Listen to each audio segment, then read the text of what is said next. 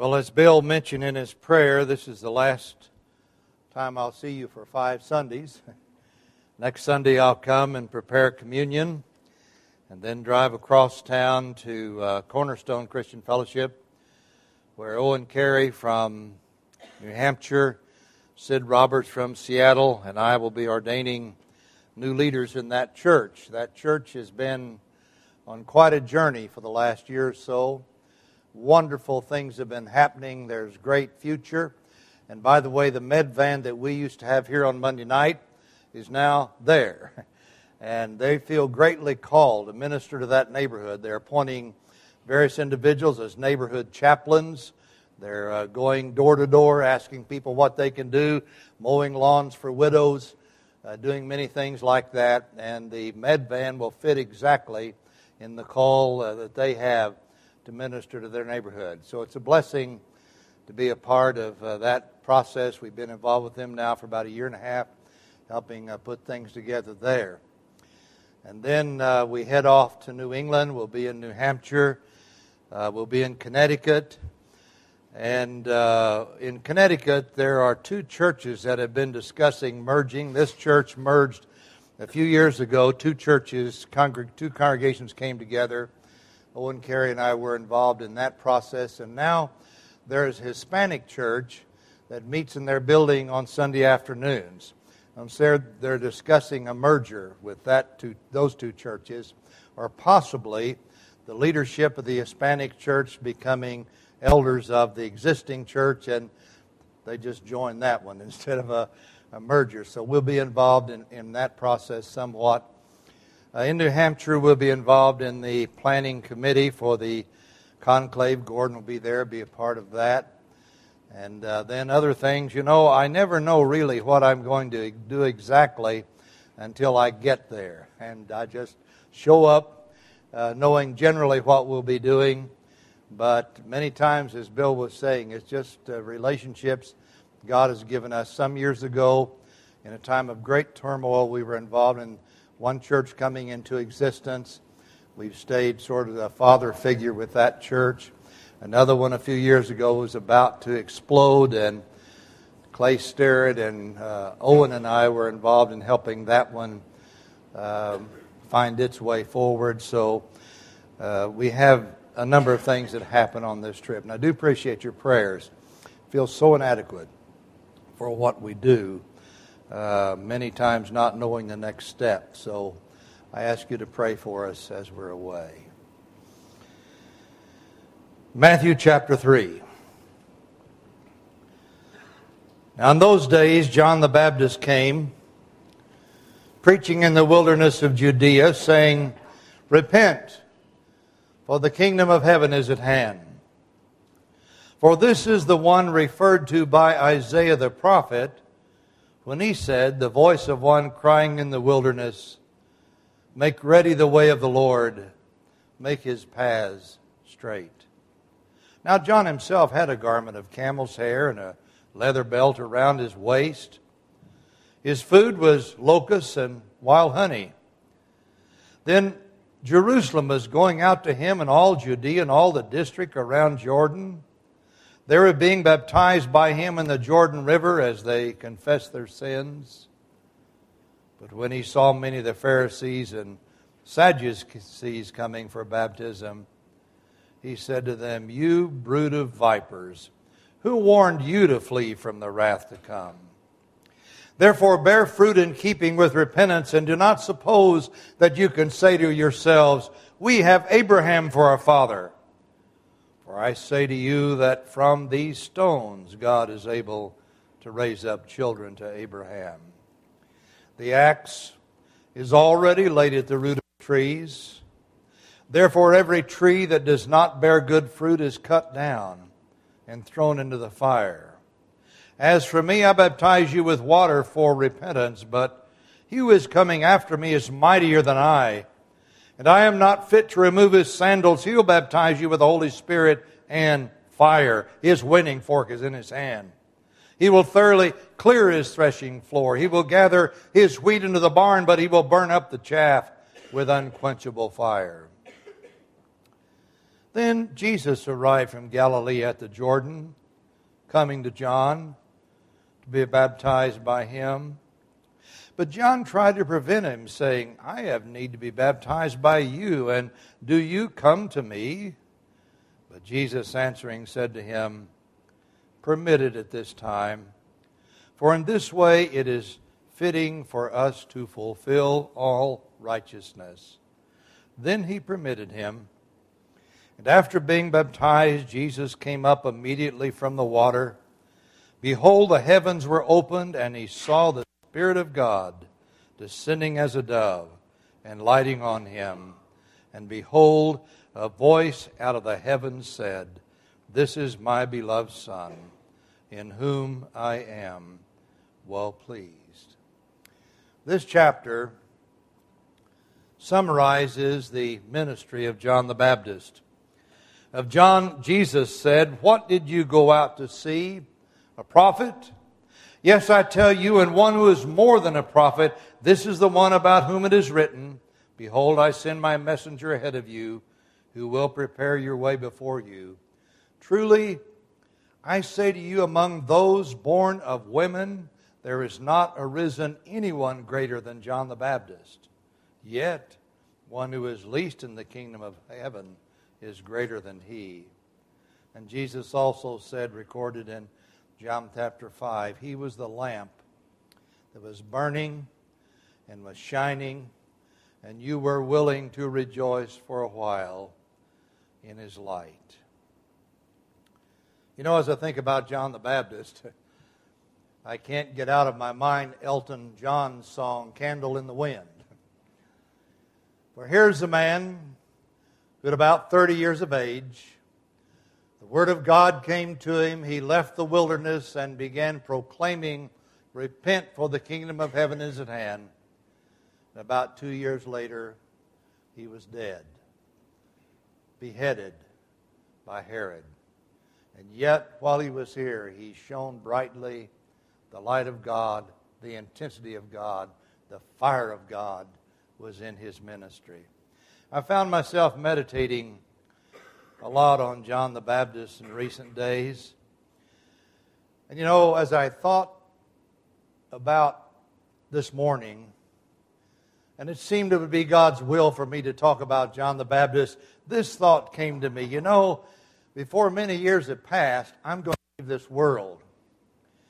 And I am experientially going to enter the world described in Hebrews 12. You have come to Mount Zion, to the city of the living God, the heavenly Jerusalem, to myriads of angels, to the general assembly of the church of the firstborn who are enrolled in heaven, and to God, the judge of all, spirits of righteous men made perfect. I thought about that. I thought, you know, Jim, before very long you're going to leave here and you're going to experience that, and you're probably going to meet John.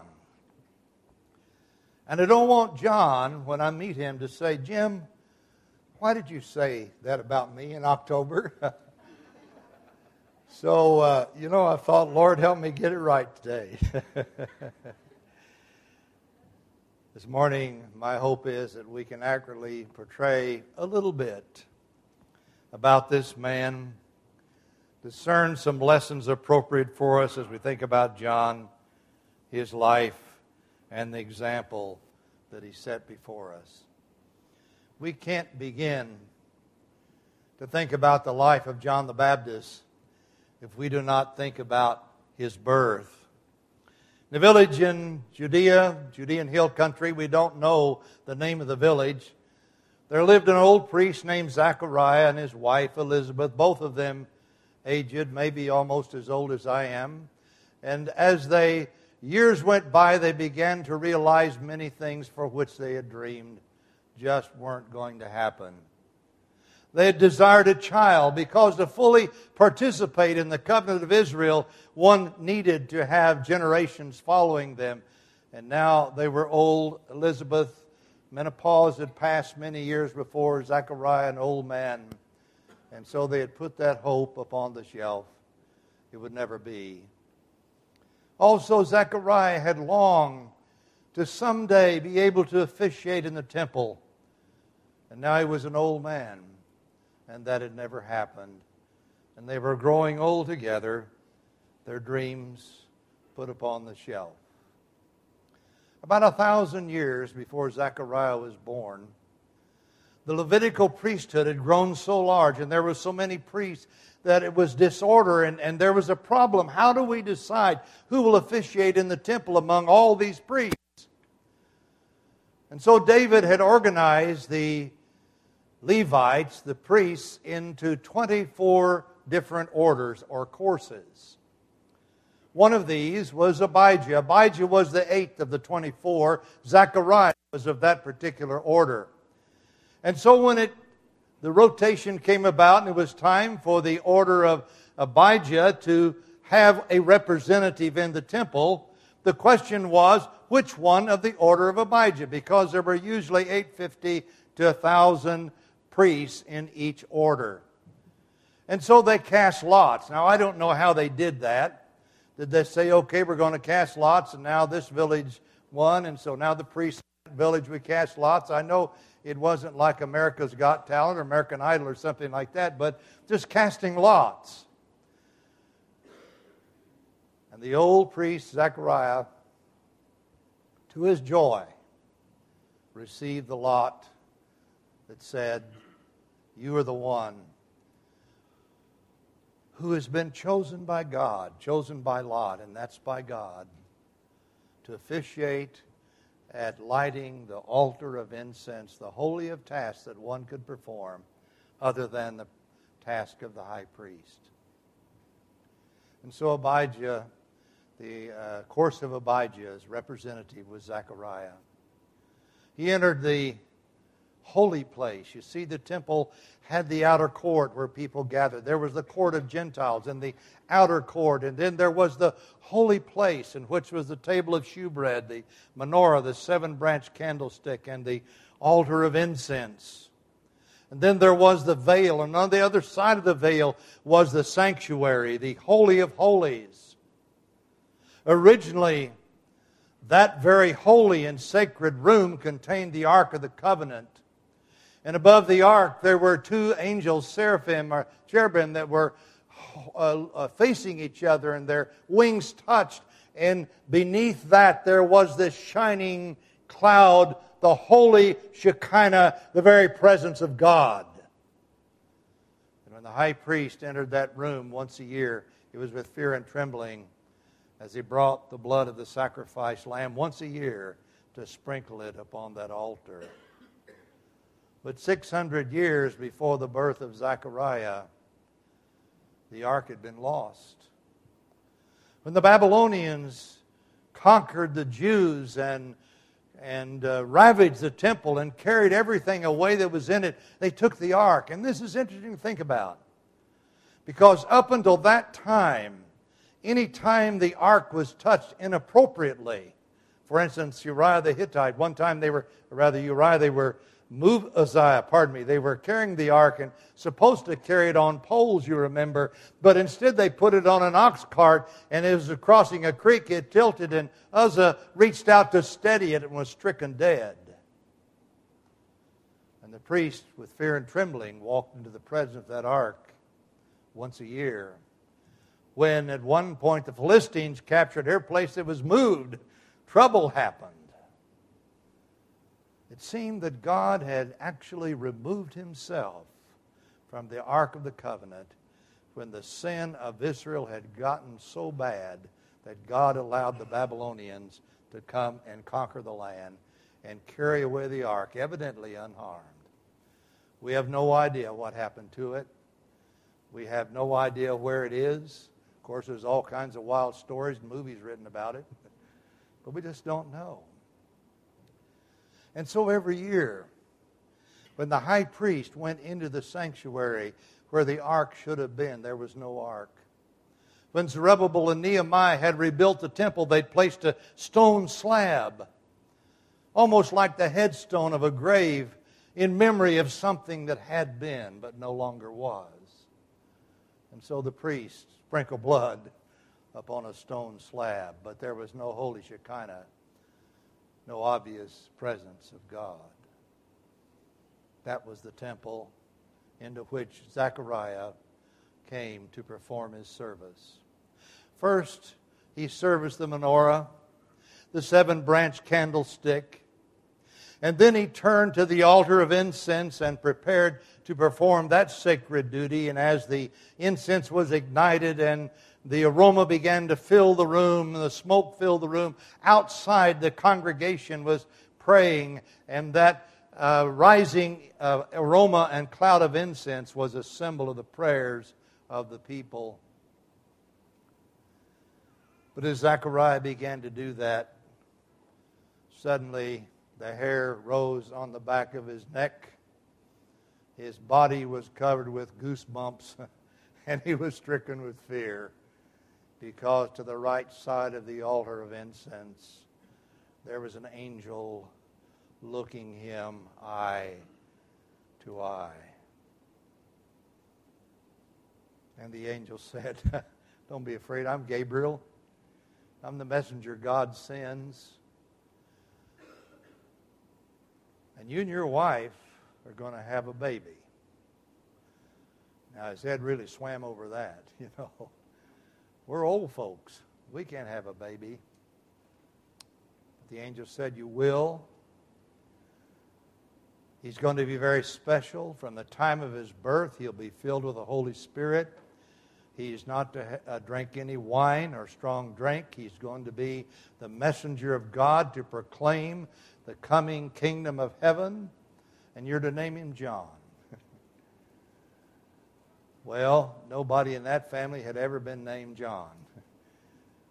Well, Zechariah's head was swimming. He said, maybe this is a dream. How do I know? The angel said, "You'll be struck dumb, and you'll not be able to speak until the baby is born." Happened like that. He came out of the temple. The crowd was there. They looked at him. They knew something had happened. They could tell by the look on his face. And he tried to talk, and he couldn't, and he had to make signs to them. He went back to the Judean village. He and his aged wife had conjugal relations. 9 months later, the baby boy, John, was born, filled with the Holy Spirit from the time of his birth. All the relatives said, "Oh, we'll name him Zechariah." No, he couldn't talk, but trying to, and gave sign his name is to be John.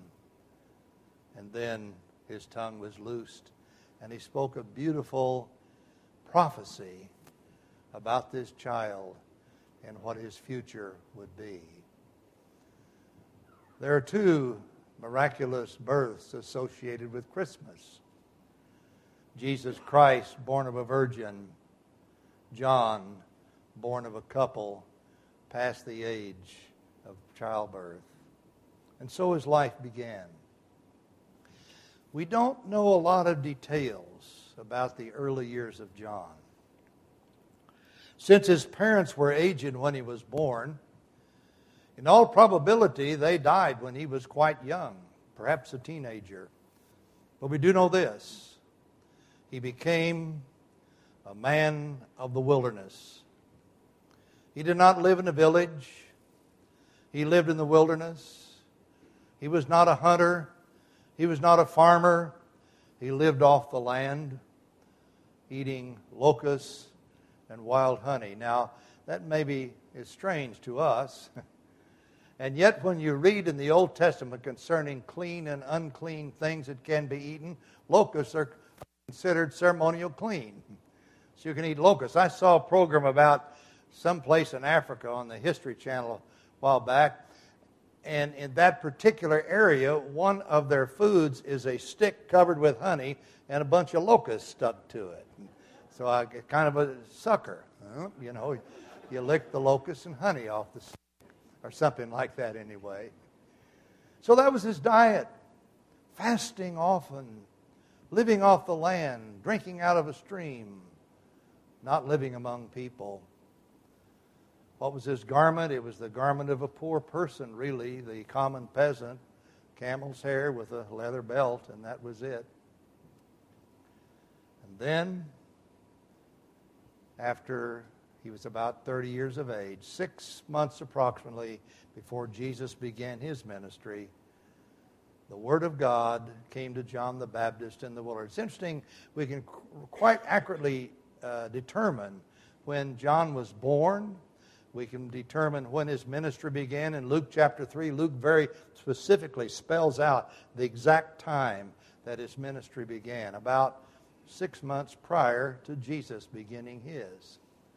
But he didn't do anything to try to make it happen.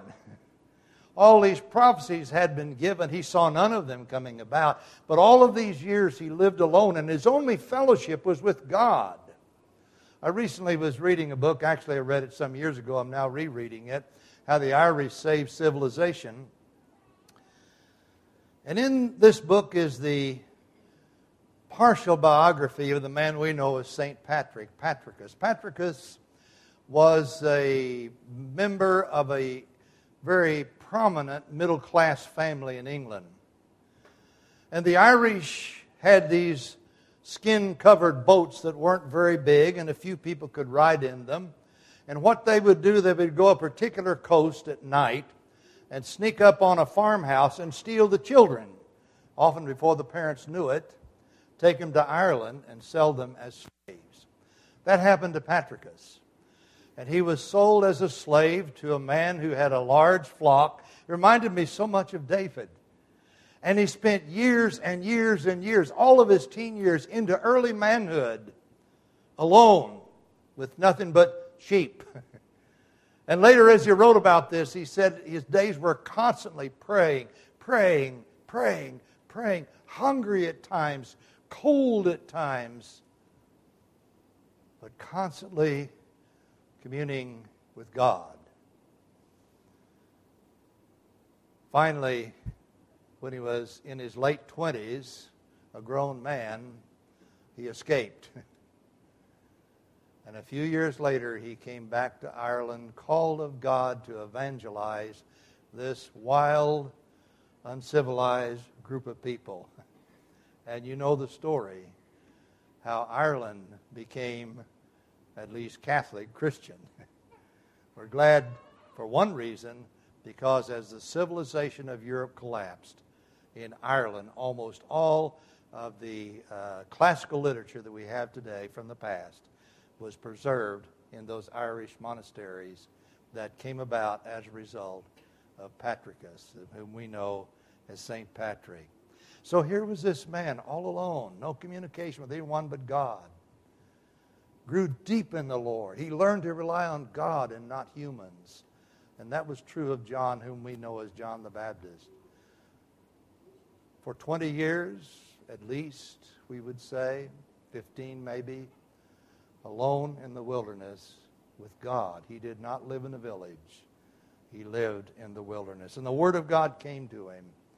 And he didn't do anything until that happened. He did not have an ascending spirit. There was no ambition. There was no drive. I have to get out here and do what these prophecies say.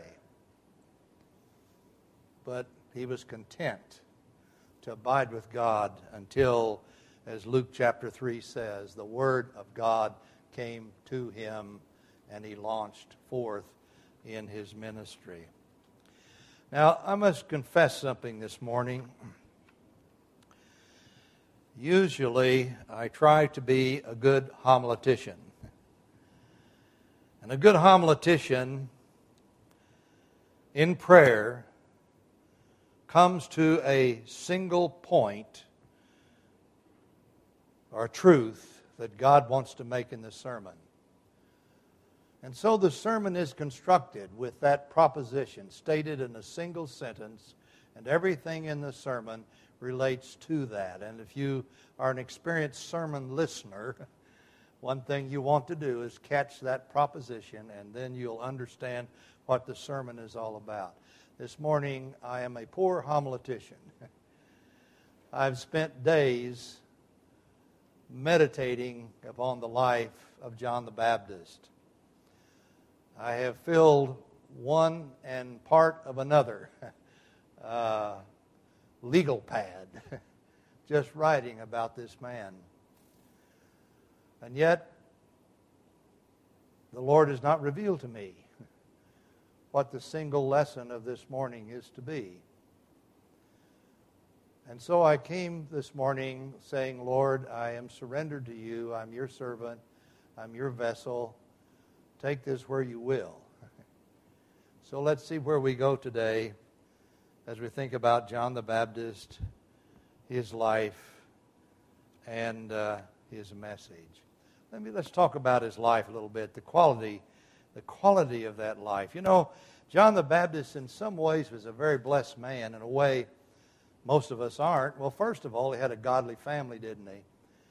His mother and father, the Bible says they were righteous in everything. He also had a godly extended family. Now think about this. James and John, two of Jesus' disciples, were his first cousins. His mother and their mother were sisters. And John the Baptist also was a blood relative of Jesus. Now we don't know exactly whether second cousin or third cousin, but still a blood relative. Because in Luke chapter 1, when the angel was talking to Mary, the angel said, and the Greek says, Sunagase, Elizabeth, is in her 6th month.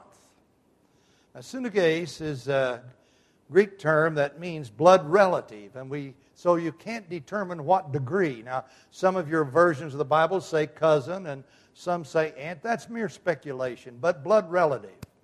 So Mary was a blood relative of Elizabeth, who was John's mother. So John and Jesus were second cousins, third cousins, who knows? But think about that. When God decided to bring salvation in the world, He didn't just pick a woman, a virgin. He picked a family. Isn't that something to think about? He picked a family. And so John not only had godly parents who, even though they were aged, they surely would have sought to impart to him everything that they could concerning God. But he had this extended family as well, which evidently he didn't really know very well. Because when Jesus came, one account indicates he kind of questions, and then, oh yeah, that's who you are. But he had this extended family, a godly extended family. He also had something that very few people ever have, and that was this, a clear understanding of his single purpose for existence. There was no question in his mind as to why he was alive and why he was upon the earth and what he was supposed to do and be. Very few of us have that, don't we? Matter of fact, I have to say, at 81 years of age, I'm trying to figure out what I'm supposed to do. I have great health. I have more friends than anybody in the world could imagine. I have a loving family. There's nobody in the world more blessed than I am, and I'm trying to figure out what I'm supposed to do with this. What do you do with it? And the only thing I can figure out is do whatever's in front of me. Isn't that kind of the way with you? God has called you into a profession? Yes. God calls you into a skill. God calls you into a craft, or at least life moves you that way. And here you are. And what am I supposed to do? And some people who are good carpenters or plumbers or computer programmers or whatever keep thinking, got to be something else. Why? Why not be content as we are? But John had no question in his mind. He knew why he was on the earth. What a blessed thing. And you could throw yourself fully into it without any question at all. He also had that other very wonderful blessing that you really don't read about anybody else ever having. Filled with the Holy Spirit from the time of his birth. I wonder what that looked like. Think about this. John never performed one miracle. He didn't turn water into wine. He didn't walk on water. He didn't heal any lame man. He didn't heal any blind man. But filled with the Holy Spirit from the time of his birth. I think, for me at least, that says let's be real careful in defining what it means to be filled with the Holy Spirit. the way it worked out for John was such anointed preaching that people couldn't run from it. Power in his words. Can you imagine what it'd be like if you'd be down on the Jordan River and here comes this guy out of the woods and starts carrying on like John did? Had on a camel hair cloak and a leather thing, and all of a sudden start shouting at you, "Repent, for the kingdom of heaven is at hand." And you'd say, "Quick, get the guys in the white coats. We've got a crazy man in our midst." But it didn't happen because the Holy Spirit was speaking through John, and people who heard them did not hear a crazy man, but they heard the power of God in his words. That's how Spirit-filled worked out in that particular situation. Here was a man who was totally given to the reason he was in the earth, totally devoted to that single purpose, a man whom God used in a wonderful way, and then it was time for him to shuffle off the stage, and he did. His purpose had been fulfilled. Think about John's message. Repent, for the kingdom of heaven is at hand. Now, John preached in Aramaic because that was the language the Jews spoke when he was upon the earth. But when Matthew and Luke, and by the way, you find almost all the information on John in Matthew and Luke. When Matthew and Luke wrote about John, and when they recorded his message, the Greek word they chose for repentance is the word metanoeo, which means to change your way of thinking. And John came to a Jewish nation that was not where God wanted it to be. Notice John was not a reformer. He did not come to reform the Jewish nation. He was not a Malachi. Malachi, remember, was reforming the Jewish religion. He said, you're not bringing your tithes, and when you bring a lamb, what you do, you look out your flock and say, that one's blind and lame. I'll never get anything for him. I'll give that one to God.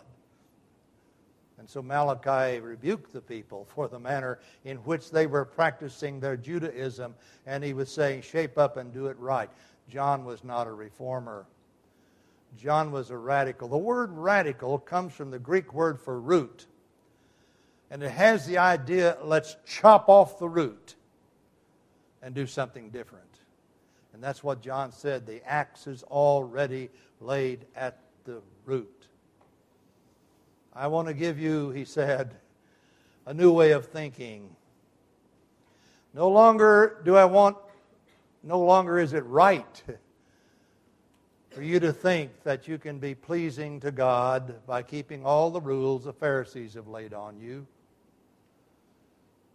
Religion won't do it anymore. You can go to the temple and pray all the memorized prayers. You can do all that. But I want to tell you a new way to think, because that doesn't cut it with God. Let me give you a new way to think. Change your way of thinking. Empty ritual, not enough. Or as the Jews would say, look, really, we're descended from Abraham. We have all these Old Testament promises. We've got a leg up on heaven. To use contemporary language, John said baloney. Why, if God wanted to, he could raise up children to Abraham a bunch of these stones. That doesn't give you any edge. Change your way of thinking. It's interesting as you read his sermon, it's far different from what the Jews thought was going to happen when Elijah came as the forerunner of the Messiah. They thought he would come and the Messiah would come and they'd have this wonderful kingdom. But John's message was one of judgment. Repent, for the kingdom of heaven is at hand. I baptize you with water. He'll baptize you with the Holy Spirit and fire. and his winnowing fork is in his hands, and he'll gather his wheat into the barn, but the chaff he's going to put in unquenchable fire. It was a message of judgment that he brought, rather than a glorious thing God's going to elevate the Jews. Remember when Jesus lamented over Jerusalem? Well, let me say this. Sometimes we quote John 3:17, "For God sent not his Son into the world to condemn the world, but that the world might be saved." And we can blithely repeat that and forget about the fact that Jesus' teaching is full of comments about judgment. Some have said, and I've never checked this out, that Jesus said more about hell than he did heaven. Now, I've never taken the time to count, and I've learned to not take what people say unless I check it out. And yet you can't deny the fact that Jesus continually spoke about judgment. It's there. And so when Jesus passed around the side of the Mount of Olives and beheld Jerusalem and stopped in the triumphal entry and began to weep, "O Jerusalem, Jerusalem, thou that killest the prophets and stonest those that have been sent unto thee, how often I would have gathered thee under my wings, and yet you would not. Henceforth your house is left unto you desolate." And he spoke of the destruction that was going to take place 40 years later when the Romans destroyed the city and destroyed the temple. His winnowing fork is in his hand, and he will gather his wheat into the barn, but the chaff he will cast into unquenchable fire. But there also was that glorious element of hope. The kingdom of heaven is at hand. John himself didn't fully understand what that meant. It's like Peter wrote in 1 Peter chapter 3. He said, "Now these prophets in the past gave all these prophecies, and they spoke about the salvation, and they didn't understand it. They kept trying to look into it and study their own words." And he said, even the angels looked into it. And so when John said the kingdom of heaven is at hand, he didn't really know what that kingdom was. And it sure wasn't what he expected, because he later asked Jesus, when Jesus was still just healing people and not routing the Romans, "Are you the one we look for, or somebody else?" But here's the lesson of John. He faithfully preached what God gave him, even though he didn't understand it. He did not flinch from faithfulness to being obedient to the Lord. Well, you know what? This could be a 5-sermon series. Well, not 5 Sundays in a row. But we do need, I think, to come to a close. So much to ponder. And I want to urge you to do this. Take time to read about the life of this man. Prayerfully read about it before God. There's so much, I think, to be said. The example, the model, unusual creature, unusual servant, and yet so much is an example before us. Thank you, Lord, through Jesus. Amen.